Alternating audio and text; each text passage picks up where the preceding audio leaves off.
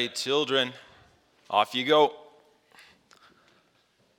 We're going into Revelation. You're not going to want to hear this. Out you go. Don has this funny habit.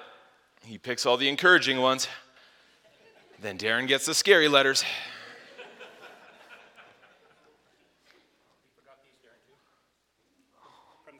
Well, thank you. Well, you guys are adorable. How am I supposed to preach this sermon? This sermon's really mean and oh man, you guys, the Holy Spirit's trying to tell me something, I think. That's cute. Look at all those cards. This sermon's an aggressive one. You see, these letters to this church in Revelation have been building. There's a structure to these letters that is coming to a point. And that happens to be the letter that we are reading together this morning.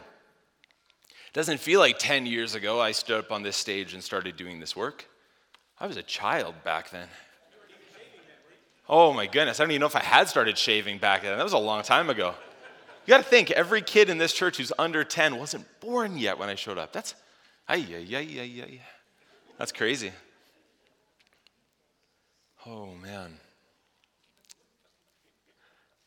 Thyatira, the center of this incredible line of letters being presented to the 7 churches of Revelation. Repentance, perseverance, the heart of these letters. Walk away from sin. Hear the voice of God. Hold on. And then it repeats. Repent of sin. Hear the voice of God. Hold on. And it goes church by church by church. And Thyatira finds itself right in the middle, not just of these letters, but of the circle of cities as the messenger would travel around. But if you decided to go to Thyatira today, that is about all that you would see. In the middle of a current city, just a few ruins, a few broken pillars, not much at all. What once was a bustling church that we're going to read about is now this. The church in Thyatira. You see, the chiastic structure that we can see forming starts with this church in Ephesus who is suffering from this lukewarm love. And this structure, these letters will end with the Laodicean church, which is guilty of the same thing. Their love is lackluster, it's lukewarm at best. These churches need to be woken back up. The second church and the second last one are both ones that are being called to persevere because their lives are about to become incredibly difficult and they simply need to hold on. Sin doesn't seem to have gripped their churches the same way. They simply need to persevere. The third letter and the third last one are eerily similar in the fact that sin is starting to creep into their churches.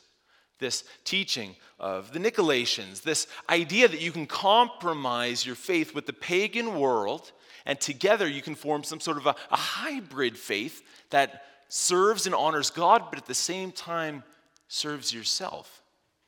And these letters are warning them to repent of this sin and turn away from it before it's too late.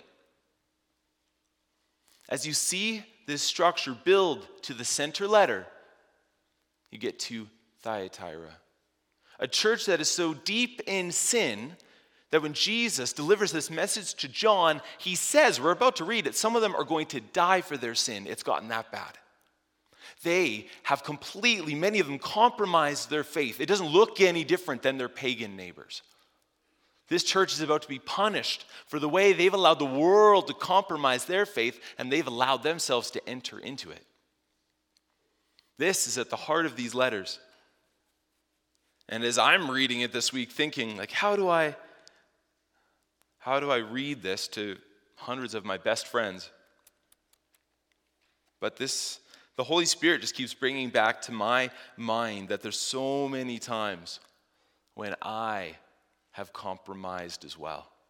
So many times when I've allowed the world around me to influence and direct my Christian faith. When I claim to be a follower of God, and it's easy on Sundays when we're sitting in this room, but boy, it's hard tomorrow when I get home and my world starts to revolve around this guy. I claim to be in love. I claim to have this relationship. I claim to be married to him in this covenant. A lot of the week, though, it looks like I'm living for myself. A lot of the week, it looks like I'm not married to him at all. So maybe this is a little bit more applicable than I first thought when I read this. You ready to go? We're going to have some fun this morning. It's going to sting a little bit, but sometimes the best ones do, don't they? Open your Bibles to Revelation chapter 2. We're going to start at verse 18. We're going to read the entire story. Then we're going to talk about the key lesson that I learned as I read through this. And maybe this will be the same lesson that the Holy Spirit wants to grab your heart with. Let's read the verses together. Follow along if you have your Bible in your lap or on your phone. His letter starts like this. To the angel of the church in Thyatira write, these are the words of the Son of God, whose eyes are like blazing fire, whose feet are like burnished bronze. I know your deeds. I know your love and your faith, your service and your perseverance, that you are now doing more than you did at first. Nevertheless, verse 20, I have this against you. You tolerate that woman, Jezebel, who calls herself a prophet. By her teaching, she misleads my servants into sexual immorality, the eating of food sacrificed to idols. I have given her time to repent of her immorality, but she's unwilling. So I will cast her on a bed of suffering. I will make those who commit adultery with her suffer intensely unless they repent of her ways. I will strike her children dead. Then all the churches will know that I am he who searches the hearts and minds, and I will repay each of you according to your deeds. Now, I say to the rest of you in Thyatira, to you who do not hold to her teaching and have not learned Satan's so-called deep secrets, I will not impose any other burden on you except to hold on to what you have until I come. Verse 26. To the one who is victorious and does my will until the end, I will give authority over the nations. That one will rule them with an iron scepter, will dash them to pieces like pottery, just as I've received authority from my Father. I will also give that one the morning star. Whoever has ears, let them hear what the Spirit says to the churches. What a movement in this letter. What a call to repentance. We'll start off with the way he introduces.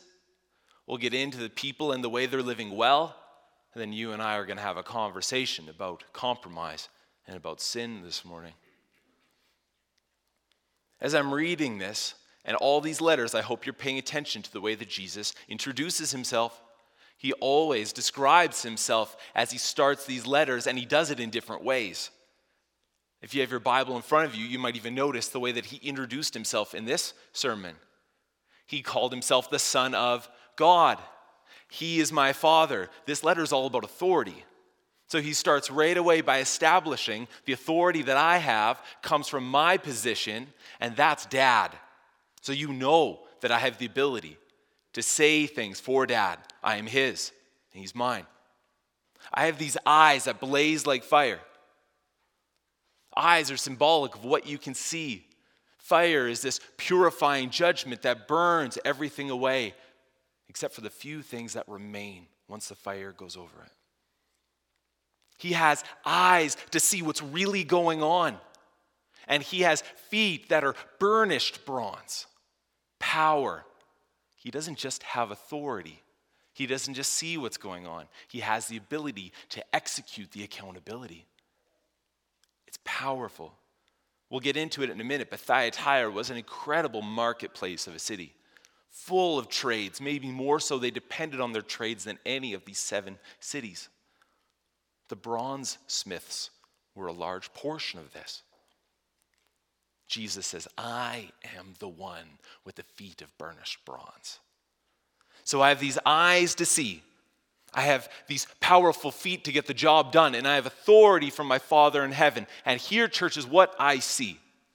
I see your deeds. What do I see? I see faith, and I see love, motivators of their deeds. And then he says, I see service, and I see perseverance, the outpouring of the deeds. That's what this church, in Jesus' eyes, is doing. Faith and love, service and perseverance. And you would think that this is a church that's doing very well. This is all of verse 18 and 19. You'd think, that's the kind of church I want to be a part of. Look at how active they are. Look what's going on, especially compared to some of these other churches. The last time I was up here teaching, we were talking about the church in Ephesus. They were moving in the opposite direction, weren't they? They were ones who had abandoned their first love. They had started off incredibly strong. They were known for their love for one another and their faith in God. You read that in Paul's letter to the Ephesians. But that church had abandoned their first love, right? This is written decades after the church is planted. Not a couple years, decades. And the Ephesian church's love had fallen apart. But the Thyatirans is increasing. How does he put it at the end of verse 19? You are now doing more than you did at first. It's growing. But even in the midst of a church where those things are increasing, because I'm sure we can look around this room with a couple hundred of us in this room and say, yeah, some of us, I can see faith, I can see love, I can see service, I can see perseverance. It's developing. And yet in their midst is a Jezebel. What's a Jezebel? Jezebel was a queen found in the Old Testament. She was married to King Ahab, and Ahab was the king of northern Israel. Jezebel, though, was a Canaanite. And we read in the Bible that her family was involved in the worship of pagan gods before she even enters God's nation. And she becomes the queen over God's people, and she brings with her the worship of foreign gods. The story goes on to tell us that she's actually a murderer of prophets, people who speak the word of God. She removes them and kills them. She is known throughout the rest of the Bible as this person that snuck immorality, idolatry into God's family. And now Jesus, all these years later, says that someone in your church is doing the same thing. Someone in your midst is bringing back in the worship of idols, the eating of food that you know is wrong, sacrifice to these foreign and pagan gods. This Jezebel, and I've given her a chance to repent. Has she chosen to do that? No. So she's part of their family. This isn't some foreigner. That's verse 21. Given her time to repent of her immorality, but the end of the verse says, but she is unwilling. That's who this person is. Before we go much further into the story, we need to think for a second about the Thyatiran church and if we can blame them or not. And here's what I mean. When you read about this city isn't on the coast. This isn't a big Ephesus or Pergamum city. This isn't a political capital like Pergamum was of the whole region, or Ephesus, the economic powerhouse.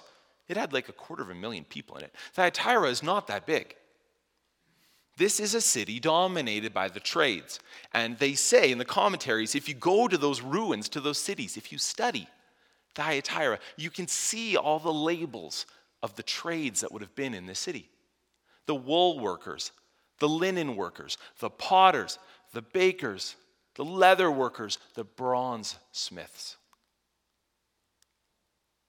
These were blue collar, these were working folk. They worked with their hands, they developed these trades, they produced this economic activity.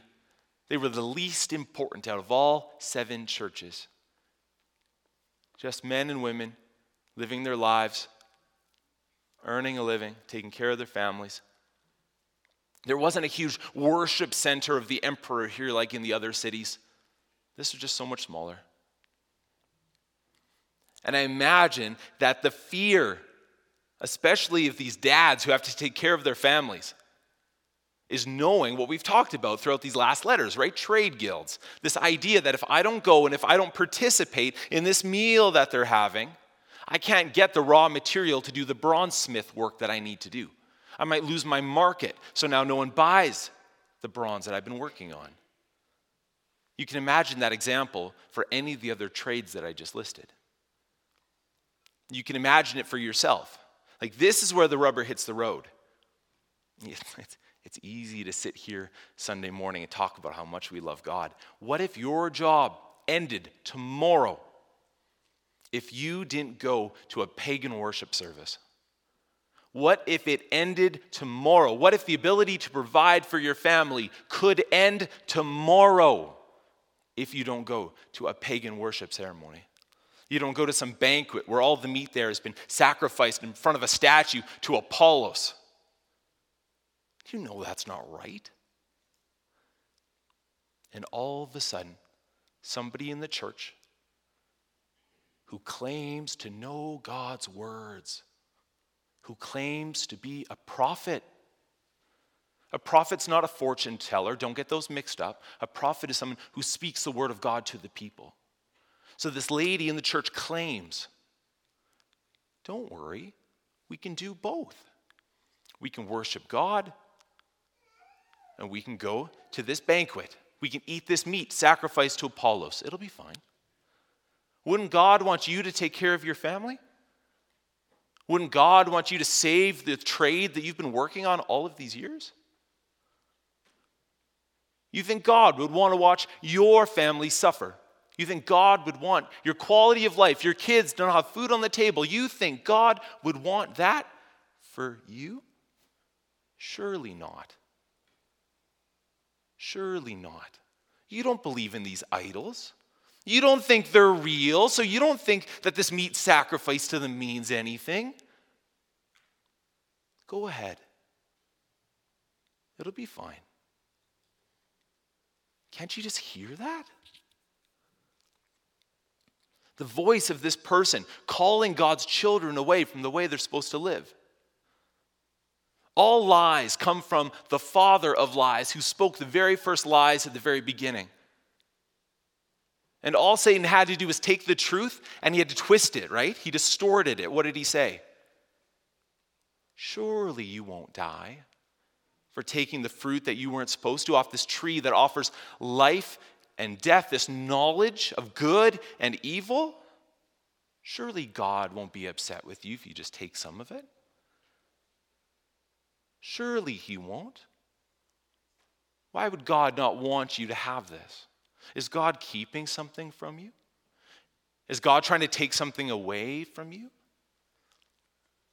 And all of a sudden, Adam and Eve are standing at the base of the tree and fruit's in their hands. Can't you imagine this? All of a sudden, people from this church, husbands and wives, moms and dads, men and women, just like, yeah, no, that makes a lot of sense. I could keep my trade. Just a small compromise. Just a small compromise, and all of this is fine. My reputation is saved. This doesn't mean anything, and they eat the meat. They go to the temple worship where sexual immorality is a part of the way they worship these gods, and you're witnessing it. I'm not participating in it. I'm just around it, but I didn't actually do anything. I thought about it, but I didn't actually do it, whatever it was. Can you see family by family by family, people are being pulled out of this church? She is going to be thrown on a bed of suffering. That's verse 22. And I'll make those who commit adultery with her suffer intensely unless they repent of her ways. This is symbolic. It doesn't mean that dozens of people in the church are sleeping with this woman. They're committing adultery towards the one that they've promised themselves to in covenant relationship. See, as followers of Jesus, we've made that promise. He is our master. He's the one we live for. He's the one we bind ourselves to.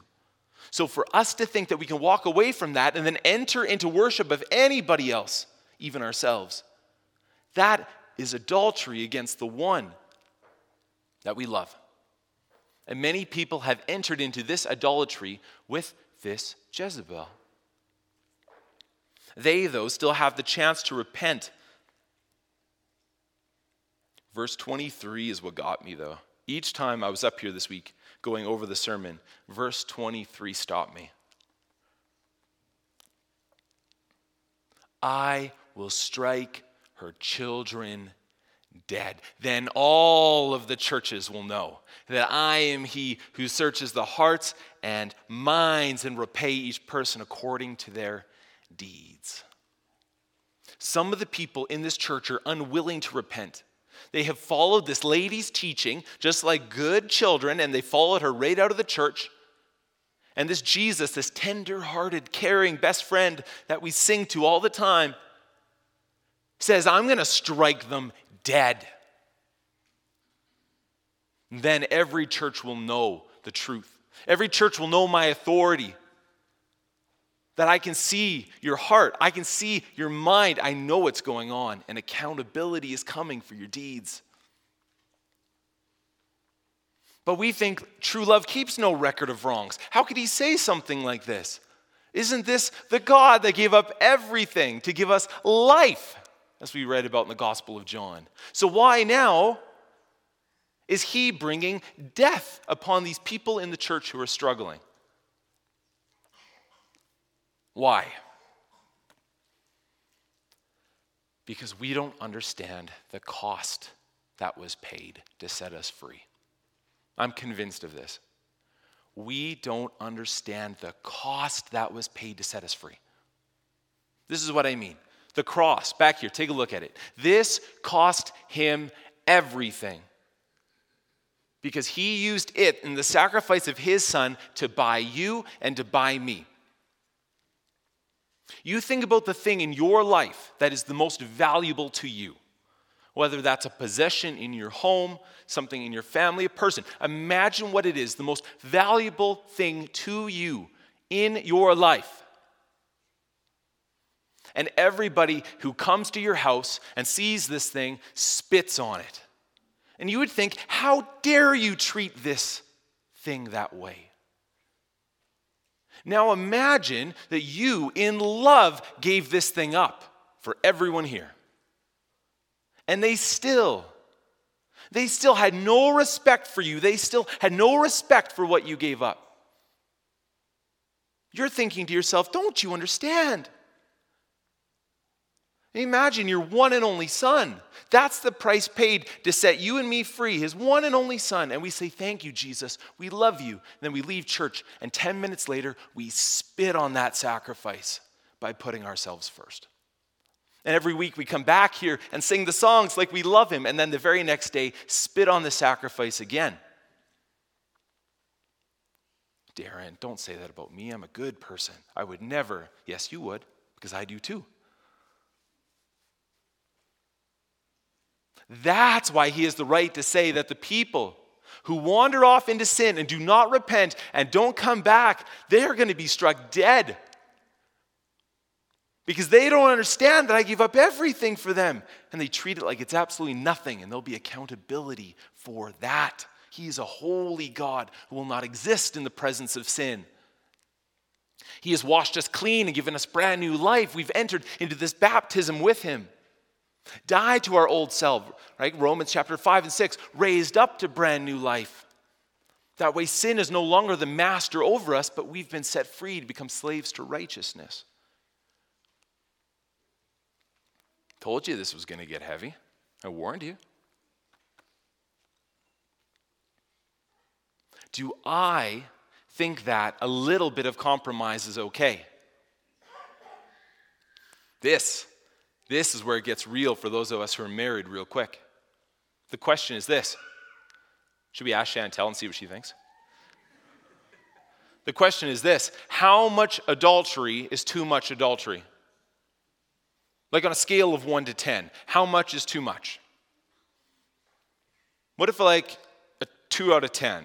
Like on a scale of adultery, that's me. I'm like a 2 out, just a little bit of adultery. Not too much. That'd be ridiculous. I'm a good pastor. But like a little bit of adultery. Like you know what I'm talking about. Like a little bit's okay, right? Like I love her most of the time. 1 day a week. 1 day a week, all bets are off. But the rest of the week, I'm so committed. So committed. And you would think to yourselves, Darren, you can't even joke about something like that. That's not funny. It's either 7 days a week you're committed or you're not committed at all. You can't just cheat on your spouse 1 day every week and think it's okay. It's only 1 day. The other 6, I'm completely yours. We wander into sin and compromise, just like they would have followed this Jezebel into the eating of this food, the bowing down to these idols. Instead of that, though, what do we worship? Yeah, you don't bow down to big statues and you don't eat meat sacrificed to a Roman god, neither do I. I get it. Think about your own life. Take what, the last week, the last 2 weeks? Think about your time. Start with time. What have you dedicated the majority of your time to the last 2 weeks? Think about it.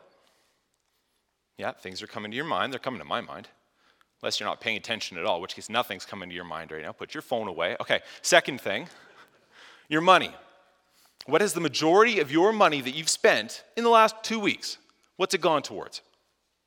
Just roughly. Think about it. Okay, now think about your thoughts. Think about the things that you've worried about, stressed about, and thought about the most in the last couple weeks. What would be the top of that list? The top couple things. And right away, you're going to see what things you are bowing down to. I'm not saying all of those are evil. I'm saying take a look at what you're bowing down to. What do you spend all your time on? What do you think about the most? What do you spend all your money on? Is your discipleship, is your ministry, is your faith in God, is it anywhere in any of those things? Or does it not exist at all? All of a sudden you might see things like my work. My work is the most important thing to me. Obviously the money and the time and the thoughts, it's work. Okay? Maybe it's family. Maybe it's busyness, right? All my time and money and thoughts, it's just always family. We just go, go, go, go every single day. It always comes first. It always comes first.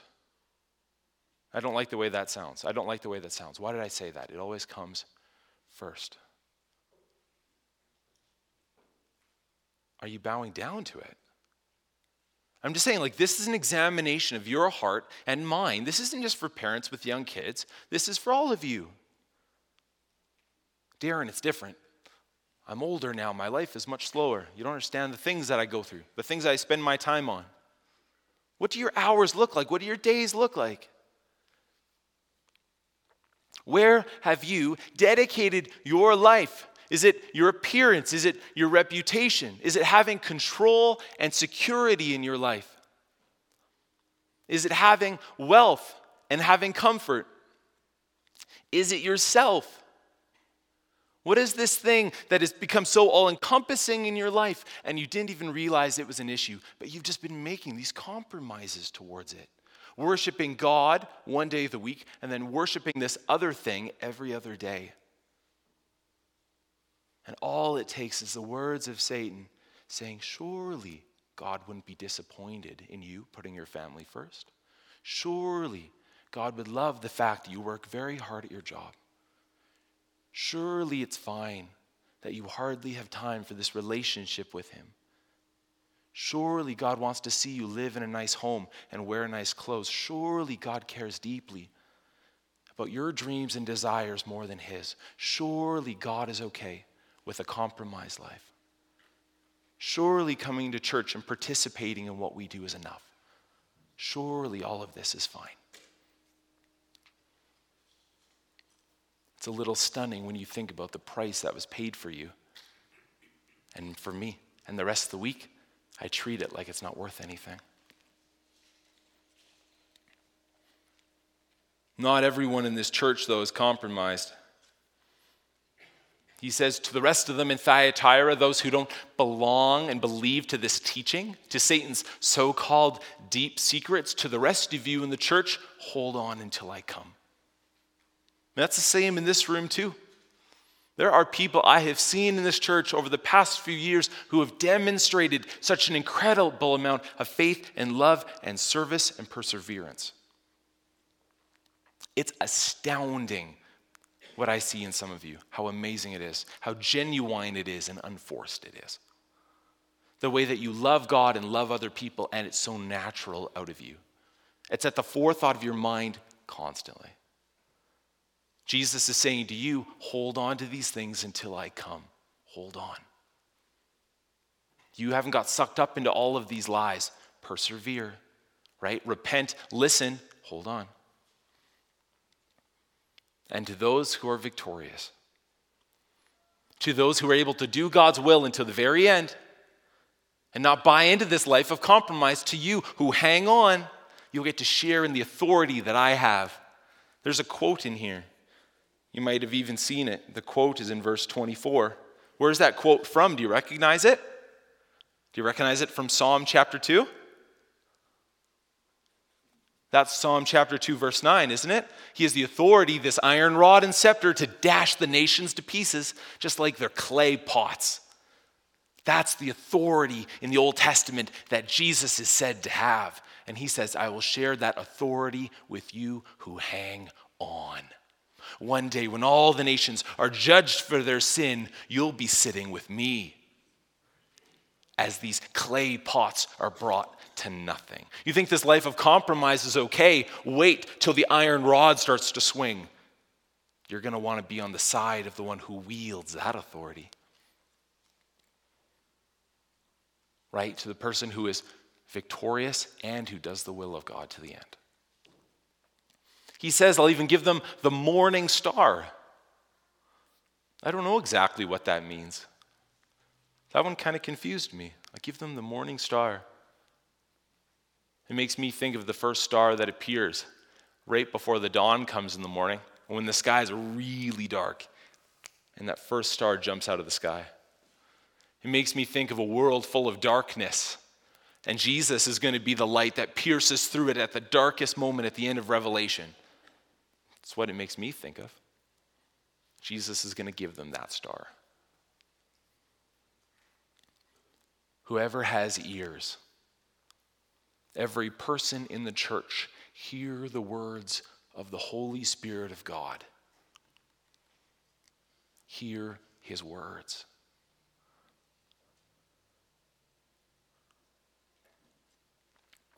Father in heaven,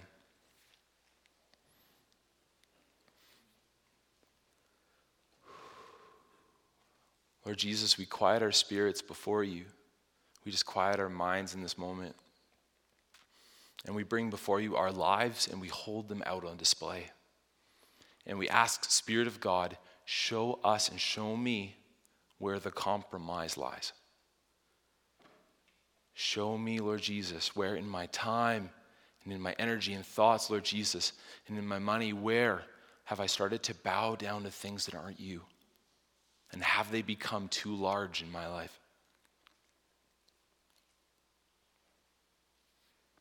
Lord, would you bring these things to mind through the power of your Spirit for me, Lord Jesus, so I can repent of them and walk away from them, because I don't want to stand before you one day and be embarrassed as my life is put on display and to see that I spent this whole life bowing down to something that wasn't you.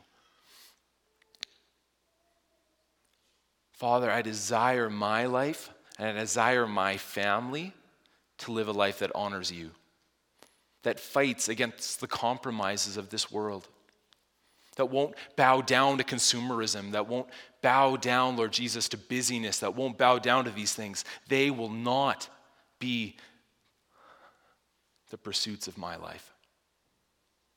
Lord Jesus, give me strength to resist their temptation. Lord Jesus, protect my church family. I pray, Lord Jesus, you would protect each one of them. Lord Jesus, we're humbling ourselves and saying we repent of these things. We desire to turn away from them. Lord Jesus, protect us from the lies of Satan. Protect us, Lord Jesus, from the sinful desire that still dwells within us to pursue things that aren't you. Lord Jesus, we need this. We need this help because we are so weak. I know I am. Thank you, God, for the sacrifice of your Son, Jesus, the incredible price that was paid for us. Help us to honor the price that was paid to set us free and to purchase us.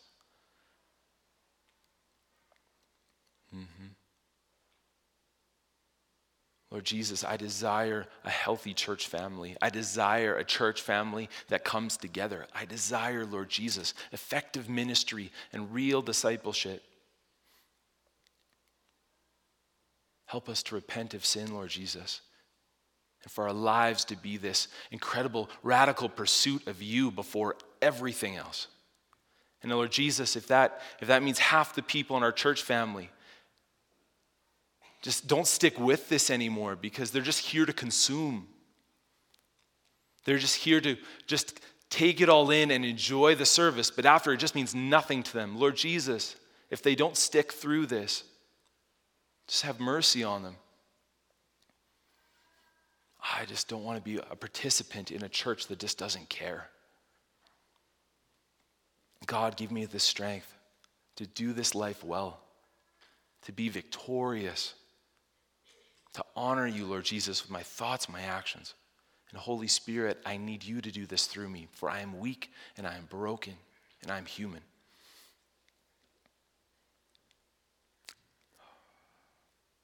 Lord Jesus, you are beautiful and you are worthy of all of the honor and the glory and the praise. And one day we will join you in your presence and we will be the ones singing, "Holy, holy, holy is the Lord God Almighty." Lord Jesus, take care of us this week as we go from this place and draw us back to you. We pray this in your holy and powerful name. Amen. I love you guys. You're dismissed. Have a great week.